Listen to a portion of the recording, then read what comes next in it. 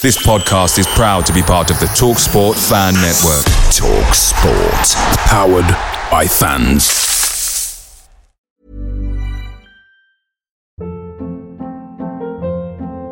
Hold up. What was that? Boring. No flavor. That was as bad as those leftovers you ate all week. Keke Palmer here. And it's time to say hello to something fresh and guilt-free. Hello Fresh. Jazz up dinner with pecan-crusted chicken or garlic butter shrimp scampi. Now that's music to my mouth. Hello Fresh. Let's get this dinner party started. Discover all the delicious possibilities at hellofresh.com. The TalkSport Fan Network is proudly supported by McDelivery, bringing you the food you love. Swansea has more McDonald's than clean sheets this season, so don't forget your McNuggets are closer than you think with McDelivery.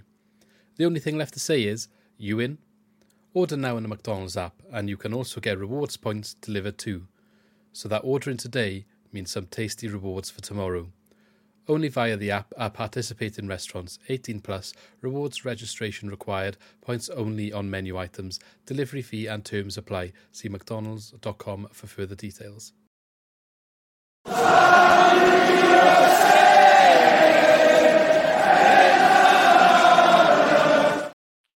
Hello everyone, welcome back to the Swans Cast podcast. Lee is back again. Hello. And we lost Lee, just saying. What did we say last week? Yeah, I told you I'm going to have to stay away. Should have been my last pod last week. No, I'm sure it's not as straightforward as that. Otherwise, probably never lose a game again, would we? But welcome back, nonetheless. Obviously, going into an international break, so we're going to discuss last week's match, which was a trip up, well, I say up to, a trip to Ipswich. Unfortunately, didn't get the result we wanted, but a 3-2 defeat in a bit of a tough game as Ipswich go joint top. So, we'll talk all about that. We've got a little bit to talk, well, nothing really to talk about this week, but we have got an episode coming out with Kev Johns. So keep an eye out for that. I'm not sure exactly when it will drop, but if you've got any questions, if you get them in soon, because the recording of that will be in the next few days.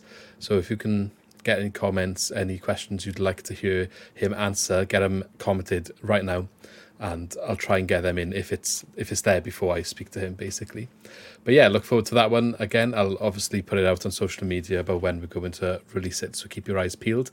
And as always, we'll have a look at the championship table in brief, and we're going to end on a little bit of a fun sort of transfer, what we would like to see happen in January.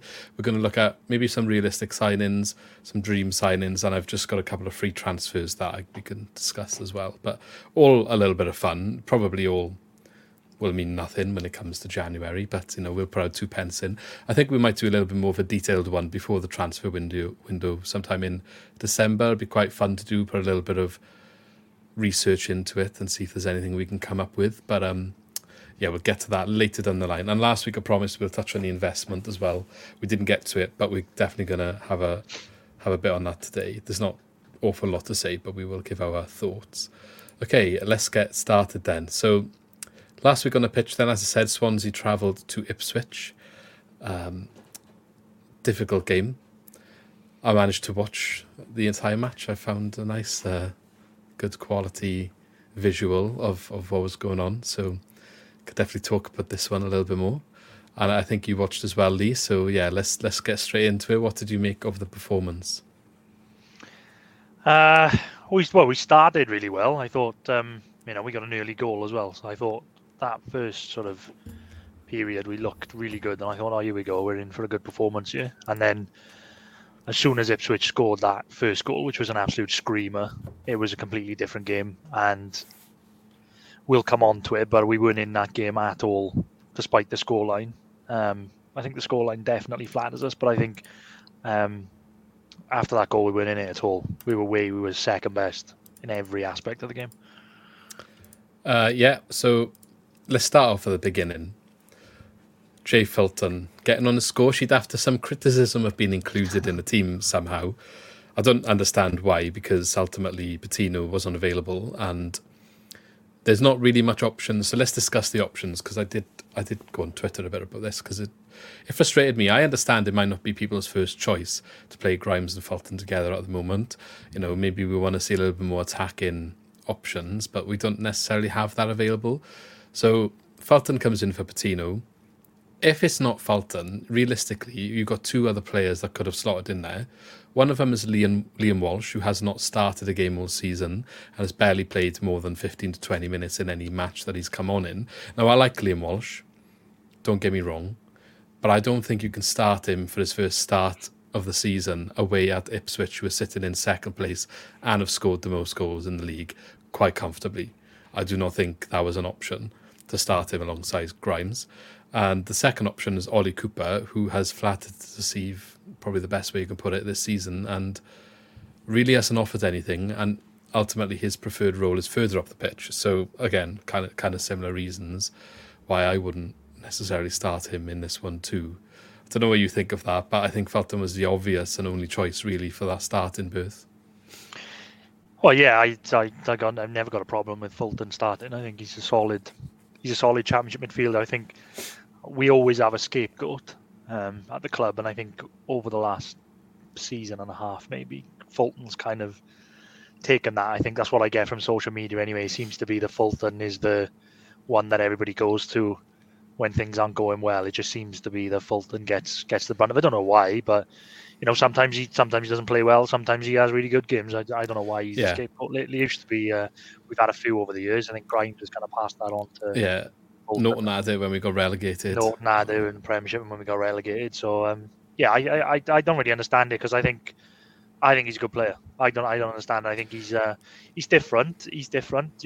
Some games require him where others don't. Maybe he's not as should we say he's not as well. I say he's not as effective going forward. He does chip in with some goals, but I think he's there to do other things which maybe Patino we don't have that much of. Yeah, exactly. I think he's maybe less glitz and glamour than some other players, and more like dogged, and sometimes that's necessary. But because of that, people compare him, and then because he doesn't pull off the exquisite pass, he's not good enough apparently, or he might have lower, passing retention statistics. But that's not his strengths necessarily. He's not Grimes. He does other things, People saying when he starts and Patino doesn't, we aren't as good going forward. The only game I've seen that I can definitely get on board with that was the Watford at home. Yeah, he didn't play well against Watford. But I think the whole team didn't play well. Yeah. So I think that was part of that, Yeah, he always seems to get the brunt of it. But I don't know if this is because of... this just popped into my head, but I wonder if... I remember he got sent off in the playoff final, didn't he? I think it might have been since then. Because Steve Cooper was... people had their thoughts on him, but he left, and then Fulton was kind of left after that red card, and I think since then he's kind of been a bit of a scapegoat for a lot of things that go wrong.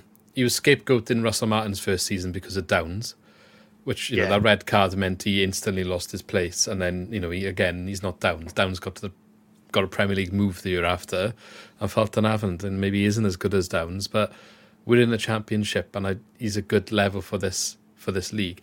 He's not even... Fulton's played in the Premier League with us. He's had Premier League games. It's not like he's not good enough, especially for the level that we are at now. He did come back into Russell Martin's plans in the second season and was kind of a mainstay in the squad, and I think the scapegoat part eased a bit, and he showed that he can be part of that sort of style. But people were questioning after Martin's first year, can Fulton fit into that style of football?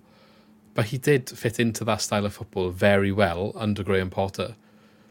He was starting in midfield before Grimes was, because Grimes was starting as a left-back under Potter for the first part of the season, if anyone can remember. So, I think it's just a bit of misconception, and I think some of stats aren't always what you'd like to use, but I saw some people saying there's a direct correlation with Fulton's inclusion in the squads and our upturn in form.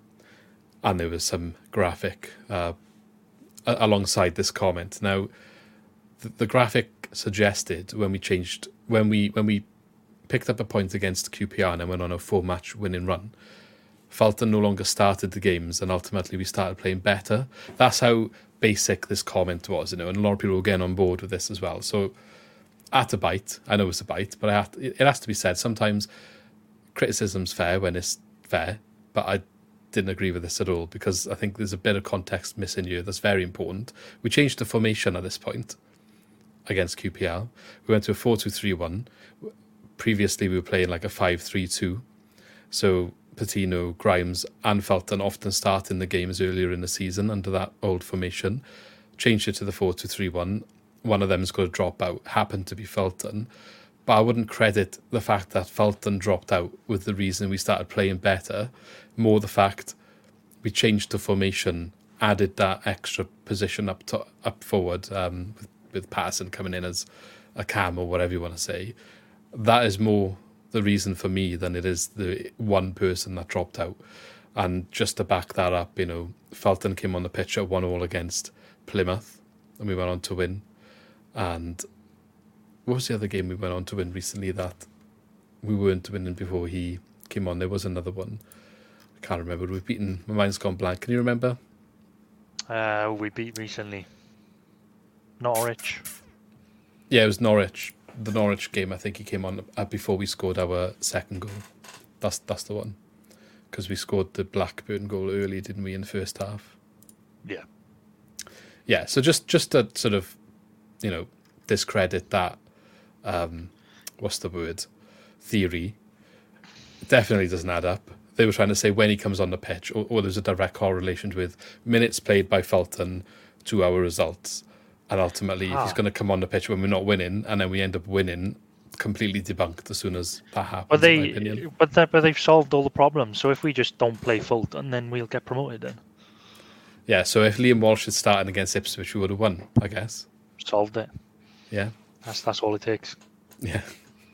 Look, I know people get frustrated with the way the club is at the moment, and we're sitting 17th in the league, and a lot of people are used to us being higher, but ultimately it's definitely a little more complicated than that. So I feel like he answered his critics. That was the main point of this conversation, because he scored straight away in the match, got an early goal, and I think a lot of people did acknowledge the fact that maybe they were incorrect when he did score this goal. So fair play.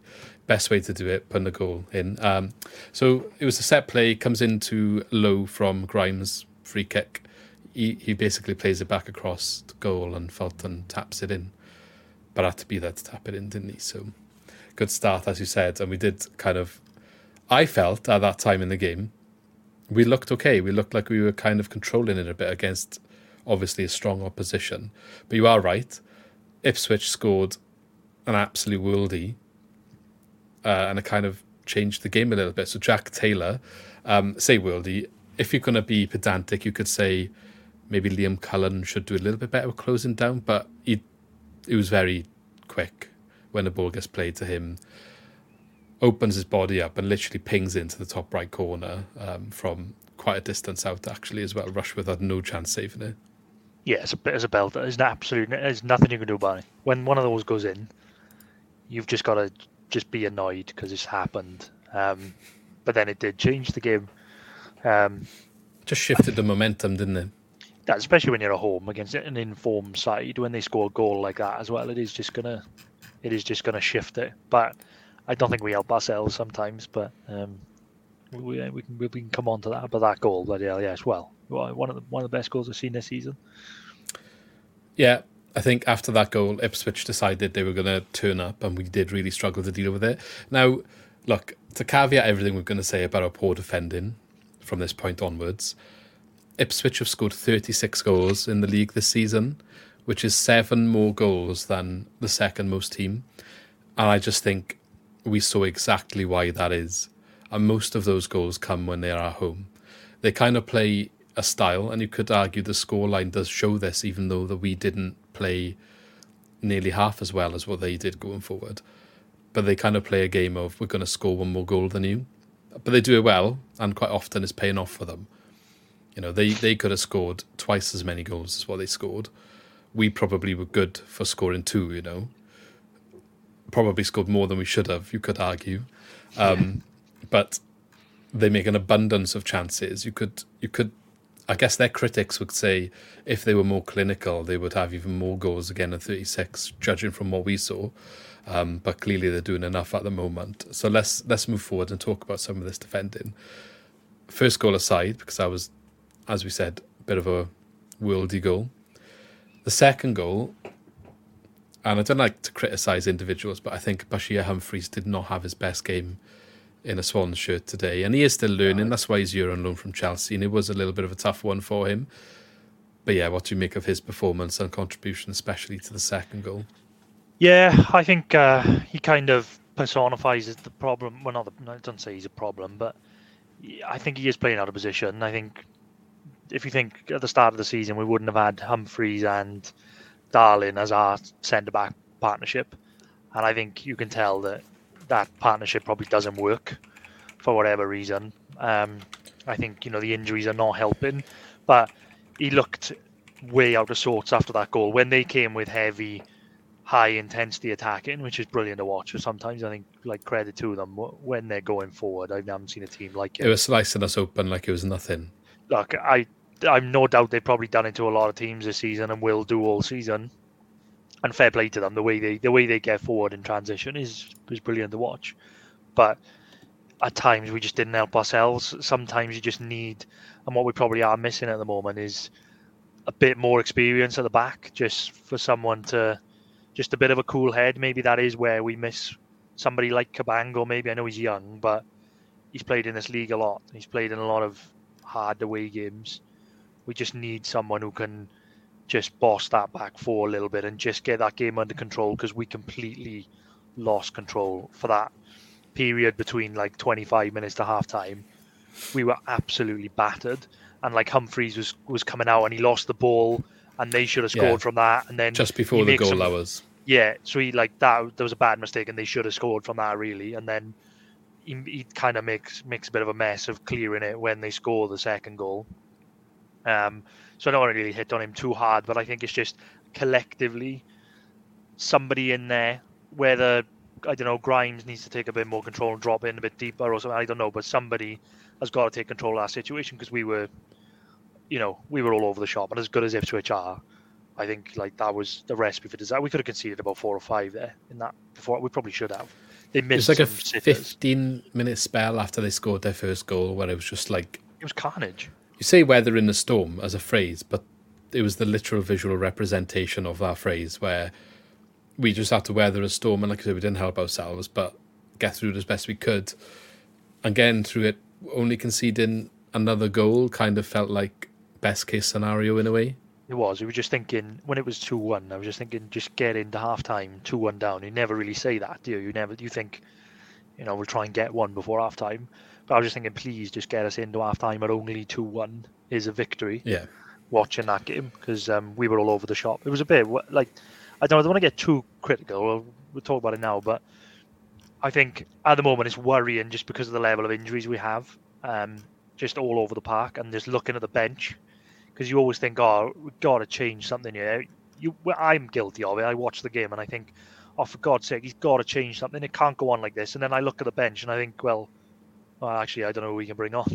I don't know how we can change it. And that's I'm really worried about it at the moment. I think those couple of wins that we had, that run where we had before the last international break, where we had so many wins in a row, whatever it was, I think that's kind of just bought us time now in this period where we are struggling with injuries. And I think we just got to try and get to January. Watching that game on Saturday has really, really opened my eyes as to the situation we're in. Yep, and I think that it's good to say that, to caveat some of the criticism. That is a vital part of where we are right now. There's not much you can change when stuff is not working. Maybe you could change the formation back, but that wasn't working before, so do you take that risk? It's all a risk for him. He's not got an easy solution. People are going to comment to me saying this and say, well, he's the manager, it's his job to find that solution. But he's kind of operating right now with one hand tied behind his back, I think, a little bit.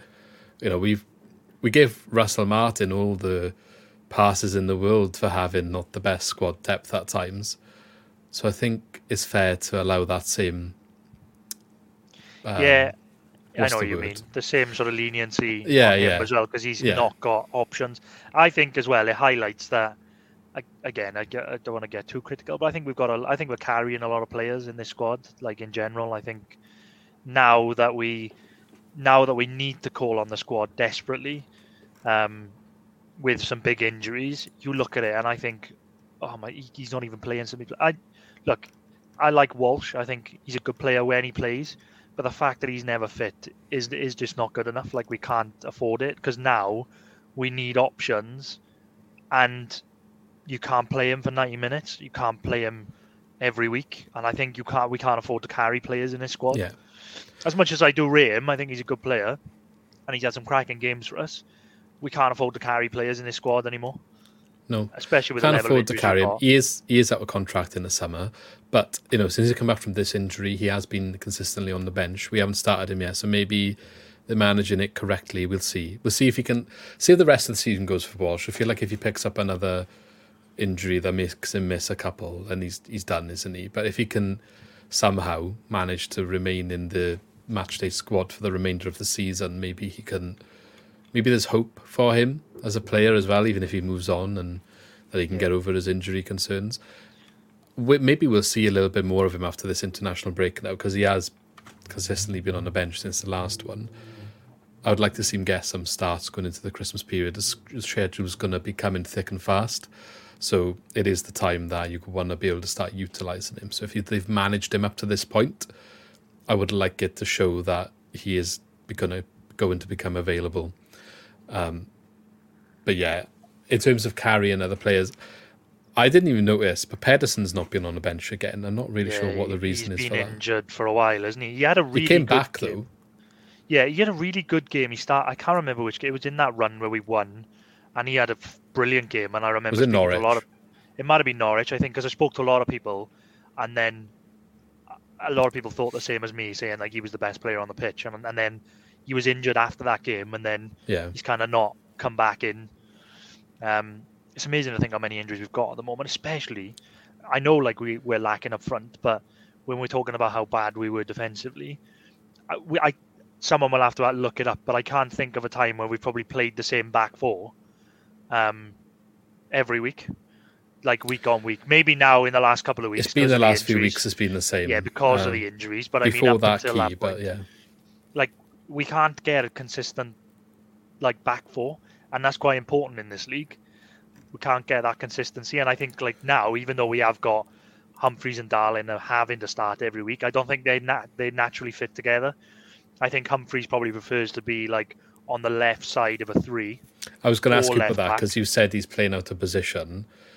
Did you mean the fact that he's playing in a two centre back formation rather than a three centre back? Sorry, not out of position, but like I think he like wants to play as a left side of a three, or even like he has played him left back a couple of times, hasn't he? And I think maybe him and Darling are a good combination in the sense that they probably are quite similar, and they like to play out, and they like to sort of quite naive a little bit, maybe. Yeah. Only saw that when Humphreys came out and lost the ball, and he just ran into trouble. So he just ran into like three players. I don't know where he was expecting to go.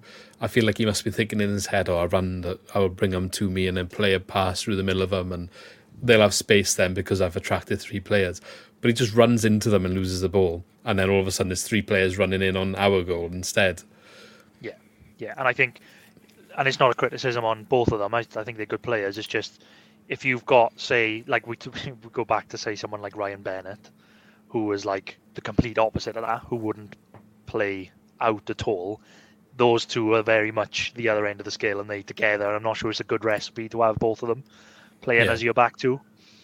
So I think like when Cabango's fit, it will be Cabango and one of them. No, Wood. Well, Wood. I don't know when he's going to come back. Probably not till January. I'm talking about like now up until through this Christmas period. Yeah. Wood was kind of that sort of player, wasn't he? Yeah, Cabango's been called up to Wales, so maybe he'll work his way back into the starting lineup. He was on the bench on Saturday, but he didn't. He's been on the bench for a few games. He did come on for a little bit in the previous game, I believe. He didn't feature in this one. Yeah. He came on against Blackburn in the win, didn't he, to help see that through. Yeah. But yeah, so it'll be interesting to see how the defence changes. Timon as well in this game, I think, to give Humphreys a little bit of leeway. I don't think Timon necessarily helped in some of his troubles because he seemed to be never there when he needed him to help in defence. He was always too far up the pitch.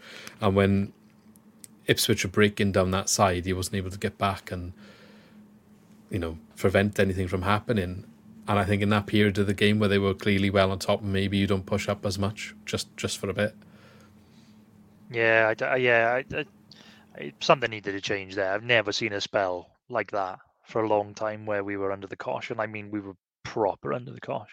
Like I said, we should have conceded about 4 or 5 in that first half, but I don't know. Like I said about carrying players, though, how many players are on that bench week in, week out and never get on the pitch? Like you may as well not take them. Yeah, but I feel like we're not carrying the youth players, are we? They're just not there's no one else. No, not the youth players. I mean that tells you everything you need to know, that we've got youth players on the bench that have never made an appearance, because that's just because we've got to fill numbers, and that's even with the extra amount of subs you're allowed these days, we still got to fill. We're still struggling to fill the bench, so I don't know. It's a bit worrying for me. We've got players like Choa on. We signed him. Like, is he playing, or can he play? I don't. He did say at the start he was signed for the youth team, didn't he? I don't know. That's what he said. He said he was signed for the youth team. He's obviously getting included in the squad because Pedersen's not there, I guess. But Norton's on the bench. He came on though. Yeah, but could you maybe put him in the middle of a 3 just to mix it up, especially when we're under the cosh that much? I don't know. This is probably the depths we're in at the moment. Maybe Norton's got a bit of a part to play in terms of if those two in the back are struggling, if they're a bit naive, maybe he's. Yeah, but that's what I mean. Someone experienced in the middle of those two, I think, would help. Especially in like a scenario like that where we're proper under the cosh. But I don't know. I mean, Norton has got his weaknesses as well now at this stage of his career. So yeah. And again, I don't know how much criticism we can put on the players and on the manager at the moment, because I actually don't know where we are. I can't remember a time where we've had so many injuries, and Patino was suspended this week, and then like Cullen will be suspended next week. It's just one thing after another. And when Grimes went down for a while and he was having treatment and he looked like he was in agony, I thought, oh my God, this is like the end of the season if Grimes is injured as well. So I think if Grimes had gone down, I think Walsh would have had to decide he's never getting injured again for a bit. So it's a bit of a worrying mess at the moment, I got to be honest. And I think I've watched some games this season where, like Saturday, where we've only conceded 3 goals, but we could have conceded 8, and that is quite worrying. And I think somewhere along the line, I hope I'm wrong, I think somewhere along the line, if we carry on playing like that defensively, we're going to get an absolute hiding somewhere. Like, I mean, we got Leeds away coming up soon with the firepower that they've got that we know all too well, like Perot and Dan James. I think it's a bit. I think there's a game somewhere where we could absolutely get annihilated with the chances that we give up. Let's hope it doesn't happen. It hasn't happened yet. So as much as you're saying, but like I know, but like the Leicester game, for example, they only scored 3, but some of the chances they missed. My God, like and Ipswich on Saturday, they missed sitters, and the saves of Rushworth's had to make. I know. You have just named the top 2 that are clear of the league by some margin. I know, but they haven't put 8 past anybody, and they literally should have done that. No, but Ipswich have put 4 past people. No, I know, but I've watched. That's not just Ipswich and Leicester. I've watched like Millwall away, which we won. Now, they had so many chances, and Rushworth made some worldy saves in that game. There's just, I don't know. I find just at the back at the moment, there's a lot of papering over the cracks. I think because we haven't been hammered on the scoreboard, and it looks good. Like Ipswich and Leicester are the top scorers, and they only scored 3. But when they watch the games, they should have scored a lot more, and we were cut apart there. Yeah, well... Anyway, it sounds all doom and gloom, but it's just because of the injuries and everything. I don't know. Just to add context to your point, Rushworth did make 6 saves in this game against Ipswich. I will say it was one of the games where I feel he's had one of the biggest contributions to keeping the score down. But just, on the contrary to what you just... to further back your point, up against Millwall, he made 5 saves. So yeah, I mean, he did obviously make an impact. You could argue that goalkeeper's there to do that. We've got a good goalkeeper, and he's doing his job in a good way. But you don't want him to have to be making them saves, do you? Yeah, he made 4 against Leicester. 4 against Leicester. I just highlighting these as is this a bigger problem going forward? In every one of those games mentioned, he's made more saves than the opposition goalkeeper as well. Yeah, this is what I mean. I think when you look at the scores on some of the games, you think it doesn't look that bad. But there's been so many games this season where I think we've given up so many clear-cut chances. It's not just like, they've had a couple of half chances. It's not like they've battered us. But there's been games where the amount of times you've gone and gone, oh God, they should have scored there, or he should have scored that. That's what's worrying. Yeah. It was 4 against Watford, 3 against Sunderland, which, to be fair, that's not so bad when we had a man sent off. Yeah, Sunderland's different because of the red. And Plymouth away, he made 6, and Plymouth's keeper made 3. I mean, you could argue it's because we put 3 goals in, but still 6 saves away from home when you win 3-1 is a lot, isn't it? Yeah, it's kind of.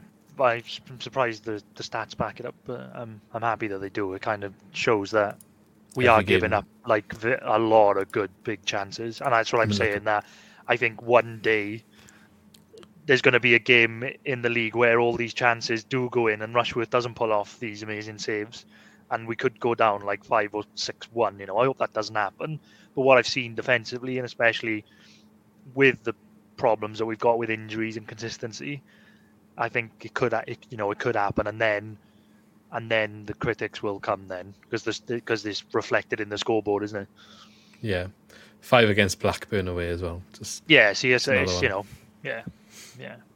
They missed 3 big chances by all accounts, so it does kind of back it up. But anyway, not to beat that to the ground, but maybe we'll see some defensive improvements when we have full availability in the squad. But otherwise, not really sure what to suggest there. It's difficult. I know. He's made so many defensive signings that even when they're all available, if it doesn't improve, what do you say at that point? Because the only thing you can say is they were signed for a different formation. So does he attempt to go back to that after he signs a few more players in other areas, maybe? Yeah, that's what I'm saying. Like I said, I think it's hard to really judge where we are until I think everybody's fit and we do get a bit of consistency, and he's playing, the formation that he wants to play every week. But yeah, it's we're lacking at the moment. The bottom line is they did not do the transfer window in the summer to play the way we're playing right now, in terms of how we're lining up on a pitch. And that could even be you could even include there in the way that they signed the wing backs. Yeah, maybe the centre backs aren't so much the problem, and we don't necessarily notice it with the wing backs because they perform well going up the pitch. But we essentially signed them for wing back roles, but they're all playing as full backs right now. Quite a lot of our chances do come in from wide, so it could be a case of that is part of the issue. And then if you look further up the pitch, maybe when you got a Liam Cullen playing out wide, is he supporting the winger as much, the wing back or the full back as much as a conventional winger would when it comes to tracking back and defending, because he's a striker by trade. I know he can play out on the wing, but him tracking back defending is not what he's going to be wanting to do. I was just wondering how much of an impact all these little things can have, because the players that we're playing, they're not all in a perfect position. As we've said a lot of times in recent history, but maybe that is all contributing to where all these chances are coming for the keeper to make definitely significant impact with the saves. We know Cullen's not a winger; he's a striker. I think I had someone told me, and it was a bit of a rumor on the grapevine, that after the Watford game, which we lost at home, apparently Cullen went into the players area or whatever it is, players and family area, and was not very happy and making it vocal that he wasn't being allowed to do what he wants to do and he has to stay out on the wing, something along those lines. And then the next game after that was Blackburn, where he cuts in and scores. So that was quite interesting. But he thinks he was just a case of stuff this, I'm doing what I want, and scored. Or he was allowed that freedom. I don't know, but you can see what the point is. Though I think, like you said, he's not naturally that player, is he? When you've played, all your career as a striker, and now you're playing as a winger, it's not it's not easy, is it? Playing out of, like you said, being on the wing is there's work that's got to be done going backwards as well. I do understand his frustration, but also, what do you want the manager to do? Do you want to be on the bench for Ollie Cooper to start instead of you, mate? Because that's the only option at this point. Yeah, no, but I can understand when you've lost a game as well. Yeah, like, yeah. You know, like Unless he thinks if we maybe had he this thinks he should be conversation there after the game. instead of Yates. Well, I think there's a case for that at the moment. So Yeah, maybe. And there it is, that's as good as it gets on this stage. Nissan Townstar EV strikes again. It's an unstoppable van, unstoppable. Just fantastic. You can actually see the Pro Pilot technology in action. Effortless parallel It parking. moves with all the confidence that comes with a 5-year warranty. And with a bench full of all-star van experts, there's real strength in depth here. That's all-star quality. Search Nissan Townstar EV and visit your local all-star van centre to see for yourself. Terms and conditions apply. 5 years or 100,000 miles, whichever comes first. Pro Pilot is an advanced driver assist technology. Driver's responsibility to stay alert, drive safely, and control vehicle at all times. Can't make the away day? Just get yourself comfortable, load up Swansea TV, grab your phone and order a McDelivery. Away days at home never tasted so good. You in? Order now on the McDonald's app. Our participating restaurants, 18 plus, serving times, delivery fee and terms apply. See mcdonalds.com. Right, let's talk about some of the other stuff from the game before we use all of our time again. Okay, speaking of Cullen, let's stay on him. 2 yellow cards. Now, on the back of Charlie Patino getting sent off in the previous game and obviously being unavailable for this one, where we didn't realise at the time, but since our last podcast, is it PGMOL? Is that what they're called? oh yeah, The Referee Association or whatever they are. Yeah. Have come out and said both yellow cards were incorrect and were not yellow cards. Both of them. Not just one of them. So he shouldn't have even had a yellow card, let alone get sent off for having 2. And they've clarified that is the stance, that they were both mistakes. So shocking, really, when you think about it. But ultimately, I think it's a similar situation here. I don't think we'll get the same acknowledgement because the first one was for dissent. I think they won't say it was incorrect. They'll back the ref up. You don't know what he's written in his report. You know, there's a lot of handbags, there's a lot of players involved. But from what I saw from looking back on the match, Cullen doesn't really do anything. Fulton, if anything, brings down the man who falls. Maybe a little bit of an ankle tap, though it's arguable whether there was anything or if it was accidental. That's not the point. The guy got up and wasn't happy with it, and ultimately that's what started the handbags. Callum was just standing there while one of the Ipswich players comes steamrolling in and just barges him out of the way. And he just gets back up and just gets back involved, but without any sort of... He doesn't really do anything. He's just there. So I'm not really sure why Cullen gets booked in that situation out of all the players. He wasn't the one that had his arms on anyone. He wasn't pushing or shoving that much. There was other Swansea players that were doing that a bit more. yeah. So I'm not sure that was the correct decision. And if you look at the second yellow card, he's tracking, I don't know who it is, the Ipswich forward back, who's running in on goal. Cullen's directly behind him, kind of already lost the run, if you like, but following him. You know, maybe got his arm up on touching his shirt or whatever, not pulling, but just keeping in touch. Ashby's coming in from the side then and gets his leg in front of the runner, which ultimately brings the runner down. And Cullen then gets bundled over on top of him and gets a yellow card for it. Now, for me, Ashby's the one that brings the player down, Yeah. and Cullen gets the second yellow card. You mentioned, didn't you, like, why didn't Ashby kind of say, look, it was me that brought him down? I'm not sure if it would have changed the result. It's like he didn't even try, and you're going down to 10 men. Yeah, I think you would have if you were going down to 10 men. You should be saying, like, look, it was me. I brought him down. You've got it wrong. Like I said, they probably wouldn't have, like you said, they wouldn't have changed his decision, but it's worth a go, isn't it? Yeah, but he didn't even, like, try, did he? He was like, it felt like he was quite happy to not get punished for it. Yeah. Rather than think of the team, if you like. Yeah. Yeah. I don't know. Well, yeah. Unless he thinks that Cullen's brought him down because he's like fallen on top of him. Unless he but but he's fallen on top of him because he's already going down. Yeah. Either way, the ref's got it wrong again. Because it's just another poor referee and display is a couple of things in that game. Another thing, which this one to our advantage, but a disallowed goal from a corner. Yeah. Which I meant to check before we came on, but I was looking at the referee rather than looking for a reason for him to not give the goal, rather than looking at the goal itself, because obviously it wasn't allowed.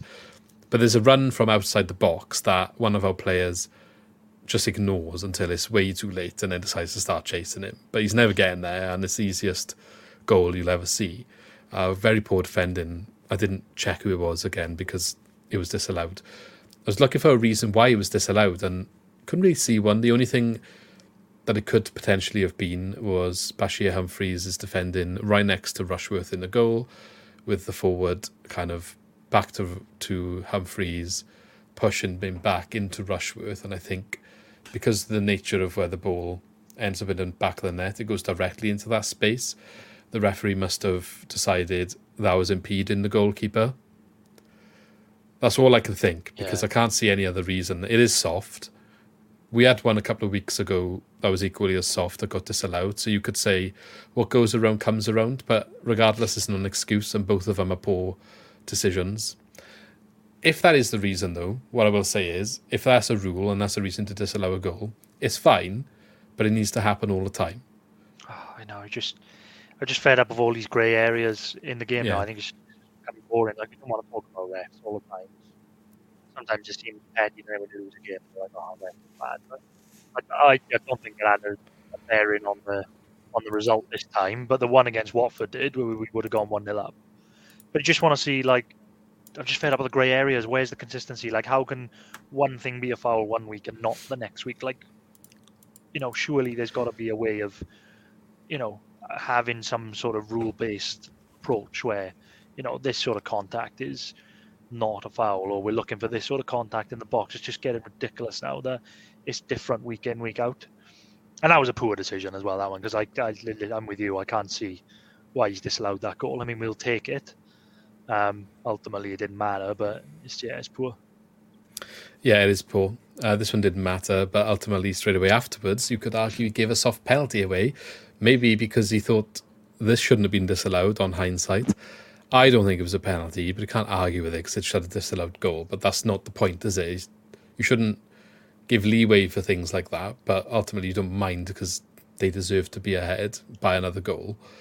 Ashby it wasn't it? That was kind of lost his man in the box. That is flailing arms, and the players, in my opinion, used that to his advantage to buy and win a penalty. I think it is soft. You can't necessarily say like Ashby has given the decision to the referee to make because his hands are up on the player, but you see far worse manhandling that don't get penalties because refs are like, it's that argument in there where you say, oh, well, that's a foul anywhere else on the pitch, but if it's in the box, you're not going to give us a pen.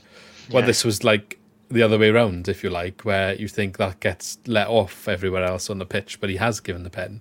And again, grey area thing, but weird decisions and inconsistent and frustrating.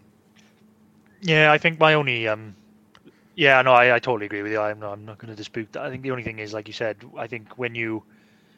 Because of where they are in the box as well, like they were kind of on their own, like separated. It's kind of highlighted, isn't it? And when you put your arms up, you've kind of given the striker every chance to take advantage. And that was similar to, I remember a couple of weeks ago in the Man United game where Rodri was like running through and Højlund like just sort of puts his arm out, and it's very, very soft. Whether he gets a penalty for that, I don't think it should be a penalty in both cases. But I think you've given the striker a chance to go down, haven't you?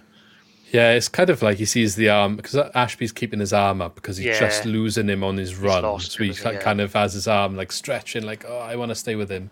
And the striker kind of uses his arm to sort of clothesline himself and goes down. It's the best way I can describe it, but gets the penalty. And ultimately, they get the goal they should have had minutes earlier. So we can't be disgruntled from the match perspective, and they deserved that lead. Yeah. But just the refereeing, just a bit, again, shocking after the previous week, which was bad as well. Like, it's just every week at the moment, and we don't want to keep talking about it, but it is key moments. Like you said, this one didn't really affect the result, but they have done. Yeah, it's just something. It's going to be. I think it's just going to be something every week, isn't it? Yeah. Whatever game we watch, I think there's going to be like some sort of mistake every week. So yeah.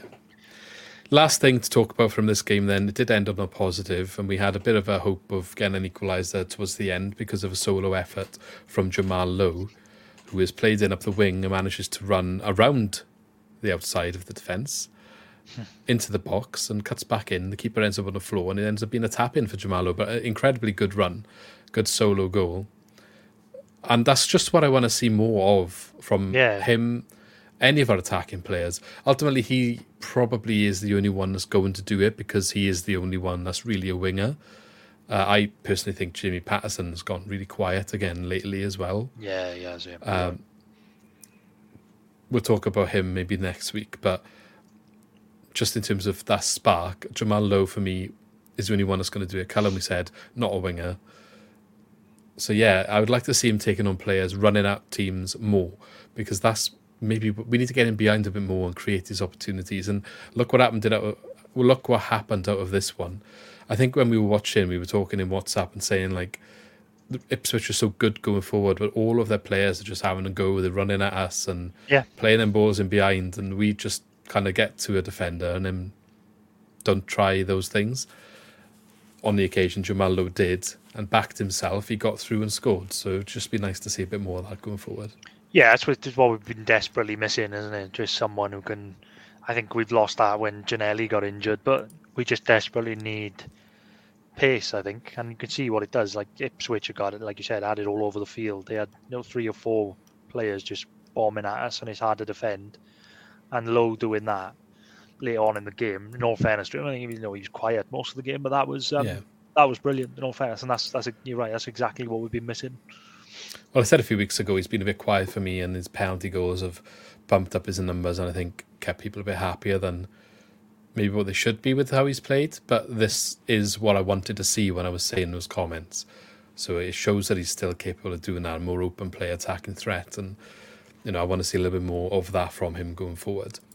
Right, let's move on then. So let's go to 2 up, 2 down, looking at the Championship. We'll briefly go over this one. So I've got, for the 2 up, I've got Leeds this week. So they've closed to within 8 points of first place, who are currently joint first, actually. Leicester and Ipswich on 39. Leeds now sit on 31 with a win over Plymouth on the weekend, as Leicester also dropped more points, but we'll talk about them in the down part in a second. But yeah, so they're 8 points within to first. So maybe the automatic promotion race isn't quite over like we all thought. If either of those teams can have a little bit more of a slump, Leeds seem to definitely have found their form. Yeah, I think I think it was always going to be the case with Leeds. I think at the start of the season, I think we had them in down quite a bit, didn't we? Just because we didn't know what was going to happen. But as soon as they made a couple of signings and they got their squad a bit more settled, they were going to sort it out. And I mean, it just seems every week that it's Dan James and Perot that are scoring, and I'm absolutely dreading when we go to them in a couple of weeks. Yeah, it's not going to be pretty, is it? Ipswich then, they go level top on points, as I just mentioned, with Leicester. That's a crazy fairy tale story from them coming up from League One, maintaining that form that done them so well all calendar year after a promotion is kind of insane, really. They're in good company with the top European leagues in terms of form for the season, in like the top 3 or 4 or something ridiculous. So fair play to them, and if they can keep that going, they deserve everything that's coming with it. And obviously we had the brunt end of it this week, but it'll be someone else next week, and so on and so forth for them. Norwich then are I meant to put Cardiff, not Norwich, but basically the reason is because Cardiff allowed Norwich to end their run of very poor form, because they allowed Norwich to have a very late comeback win at home. So Cardiff was meant to be the negative. It's a kind of a one of each, I guess, because Norwich came out of that really good. They haven't won for a while. They were under a lot of pressure, and they were losing very late into that game, but ultimately managed to turn it around to get a late win at Cardiff. And Leicester, the other one in the down, first back-to-back defeats for them this season with another loss, this time to Middlesbrough. Has the bubble burst, or is it just a blip? Yeah, I say they'll be fine. They'll be fine. Yeah. I think there's always going to be, with just through the number of games and the intensity of games in the Championship, nobody I know teams do run away with it, but not totally. They will have a bit of a dip in form, but I'm sure they'll pick up and run away with it at some point. Indeed. So they've actually still only conceded 10 goals this season, which is significantly better than anyone else. I think the next lowest is 16, so it says it all, really. Their defence is... they might not be scoring as much as Ipswich, but they're doing very well defensively, and it's not like they're not scoring either. They've still scored 29. But they lost 1-0 to Middlesbrough. Yeah, fair play to Ipswich, though, I think, going back to that. Like, just that they're at, they're the same points as Leicester now, and they had a bad result in the week, didn't they, Ipswich, where they drew with Rotherham away, and they should be top on their own, really. But Ipswich have only lost one game, and Leicester have lost 3 now. Yeah, I saw, kind of does put into perspective what we had to play on Saturday, but not excusing us. But I mean, Ipswich are the real deal. But it's probably something we can talk about in another podcast, maybe when we sort of talk about like transfers. But I think the Ipswich model just shows what you can do when you've got a steady squad. They've essentially got a lot of the same players that they came up with.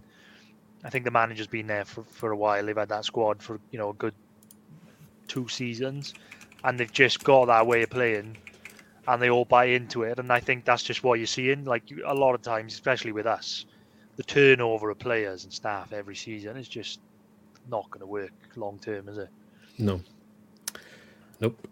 It is not. But we'll see. We got a lot of... Well, we'll talk about it now, actually. Let's just move on to that. Speaking of turnover of players and staff. News and rumours. We've got some news this week. We said we were going to touch on it last week. We'll talk about it now. Swansea City have some new investment. 3.5 million has been injected or invested from basically the ownership team. So Swansea City Football LLC, which consists of, all the owners that you know of: Andy Coleman, Jason Levin, Steve Kaplan, and Jake Silverstone. So basically they've invested more, which dilutes the ownership from all the minor investors further. I think they had some investment in the summer from the same group, and they talk about in the article I'm reading from BBC that potentially might be more needed this season. They cite reasons being the increased inflation, which obviously has affected football club as well as the rest of the world. I don't really know what to think about it. They obviously are putting money in. They're saying they've got money for players available. There's some new weird roles being created at the top end of the hierarchy. The trust seems to welcome the news.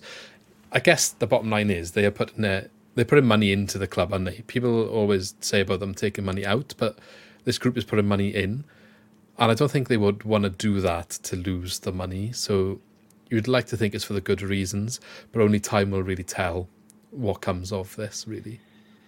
Yeah. I think look, if they're putting money in, whatever it's for, it can only be a good thing. I think they said, which was a little bit worrying to me. I think I haven't got the statement in front of me, but didn't they mention it could go towards like the working capital, which is kind of like it's just the running of the club, isn't it?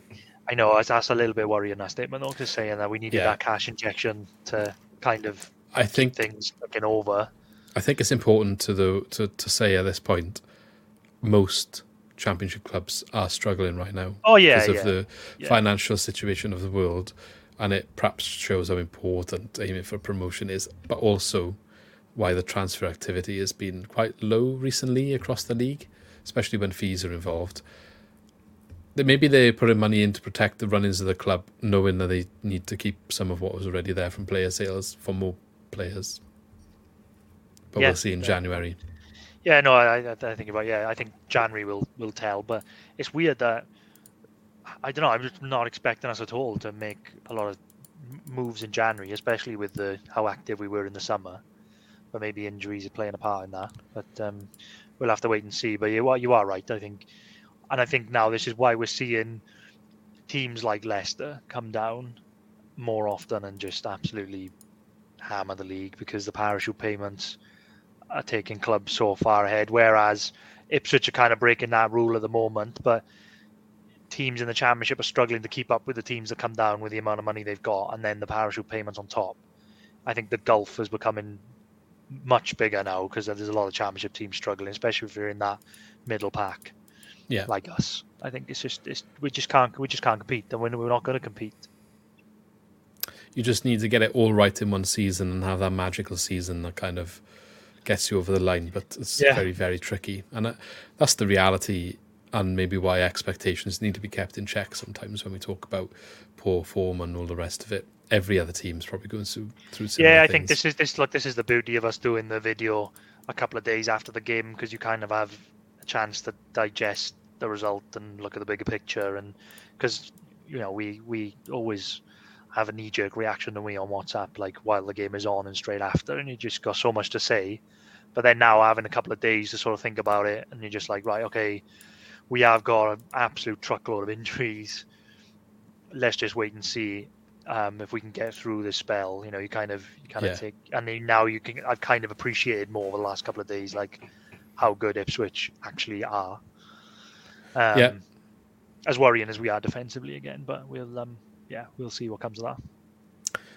Okay, so last bit of news: half-season tickets are now available if anybody is interested. Speaking of money going into the club, but they are now available. Okay, we haven't got that long left, about 5 minutes or so. So we'll try and squeeze as many of these in as we can.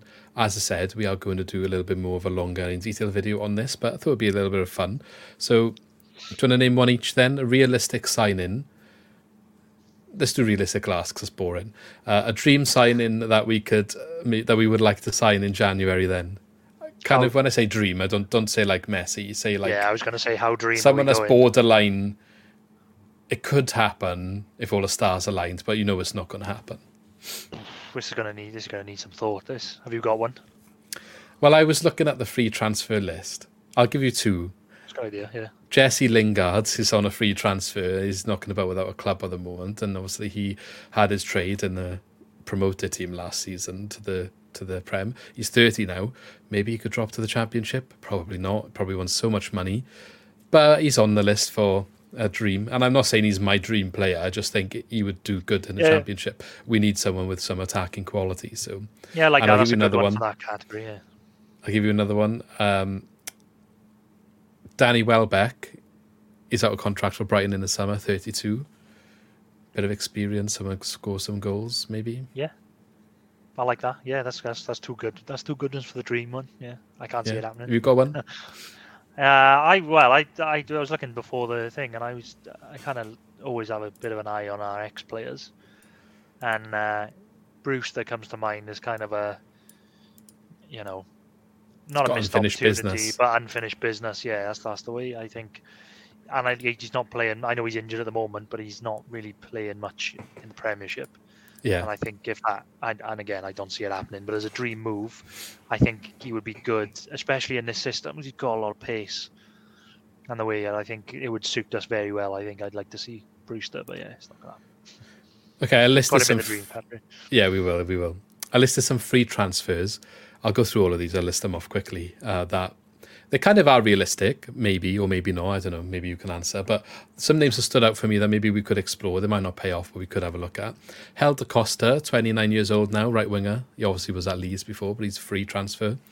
Anwar El Ghazi, again, he's been released by his club recently due to his political stance with the current ongoings of the world. But definitely a quality player that is available. We need wingers, and there's another one there. Tarek Fosu, I'm sure we were linked with him in the past, eh? He's left Brentford. Is it the same person? Was it two Fosos? We were on someone before, wasn't it? I think sure it was it. We were linked with him, yeah. They just got, I was having a look at him. He's got a few names, so it depends what we were calling him before. But Tarek Fosu, 28, again, winger. He's a free transfer now. We were looking at him potentially before on loan, weren't we? So it's something we can explore. And Luke Freeman, a central attacking midfielder, 31 years old, now released by, I want to say Sheffield United or Nottingham Forest, one or the other. Slips my mind, didn't write it down. Experience in the Prem, in the Championship.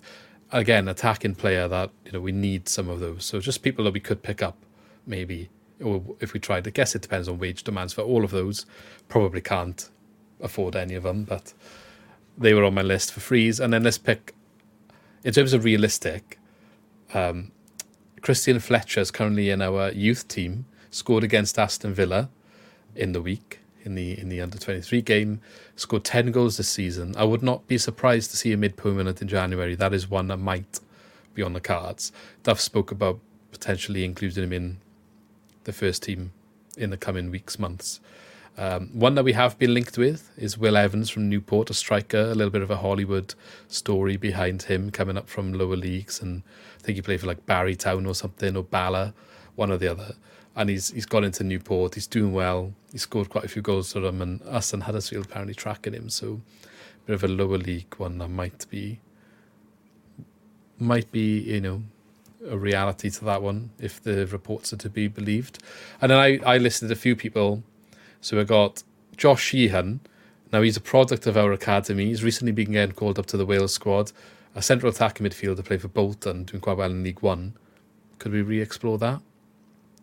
Yeah, well, yeah, maybe. It's not a bad shout. I got Hannibal. He spent last season on loan at Birmingham from Manchester United. A 20-year-old, but he's got... he basically runs out of contract in the summer. So if you want to stick to the youth, future potentially sell-on fee and all the rest of it, maybe someone we could look at. And then if you want to look at midfield as well, we're a bit more experienced. There's two. Will Hughes, out of contract in the summer with Crystal Palace, 28 years old, and Emiliano Marcondes from Bournemouth, again 28, out of contract in the summer from Bournemouth. So I don't know if they are realistic or not, but I feel like if we want to break the bank and make a statement, they're players that we could have a look at. It's good though. There's a few. There's a few out there. I think if we can, if we can be a bit clever in the market, we'll see what's out there. I tell you what, I don't want though. I don't think. Well, I don't know if we can actually. I'm not sure where the limit is, but I don't want any more loan players. Well, 5 on a match day squad's the limit, and we already have 5 usually in a match day squad if they're all there. Yeah. So. But anyway, that brings us to the end of the video. So thanks, Ali. I know you've got to shoot off to do some fun revising, so enjoy that. And good luck for that future exam. I'm sure everyone will join me wishing you good luck for it in a couple of weeks. But yeah, let us know in the comments what you think about our transfer options. If you tell us we're talking a lot of rubbish with the Woolham players, that's fine. Give us some of your options who you'd like to see signed in January in the next few months, because obviously we need some reinforcements, so it'd be good to get... all of your thoughts on who you think could help Swansea for the rest of the season. And on that note, we shall see you in the next video. Don't forget, there's an interview with Kev Johns coming up soon. Maybe before the next podcast. We'll see how it goes. So keep your eyes tuned for that one. And we shall see you next time. So have a good one. See you later. The match has just finished and you're on your way home. What better way to celebrate that 90th minute winner than a McNugget share box and a few tips with your mates? You channel your inner Ronald as you race to beat the Muck delivery home, just making it in injury time. Ordering Muck delivery is easy on the McDonald's app. You in? Our participating restaurants, 18 plus, serving times, delivery fee and terms apply. See mcdonalds.com. And there it is, that's as good as it gets on this stage. Nissan Townstar EV strikes again. It's an unstoppable van, unstoppable. No, just fantastic. You can actually see the Pro Pilot technology in action. Effortless parallel parking. It moves with all the confidence that comes with a 5-year warranty. And with a bench full of all-star van experts, there's real strength in depth here. That's all-star quality. Search Nissan Townstar EV and visit your local all-star van centre to see for yourself. Terms and conditions apply. 5 years or 100,000 miles, whichever comes first. Pro Pilot is an advanced driver assist technology. Driver's responsibility to stay alert, drive safely, and control vehicle at all times. This podcast is proud to be part of the TalkSport Fan Network. TalkSport. Powered by fans.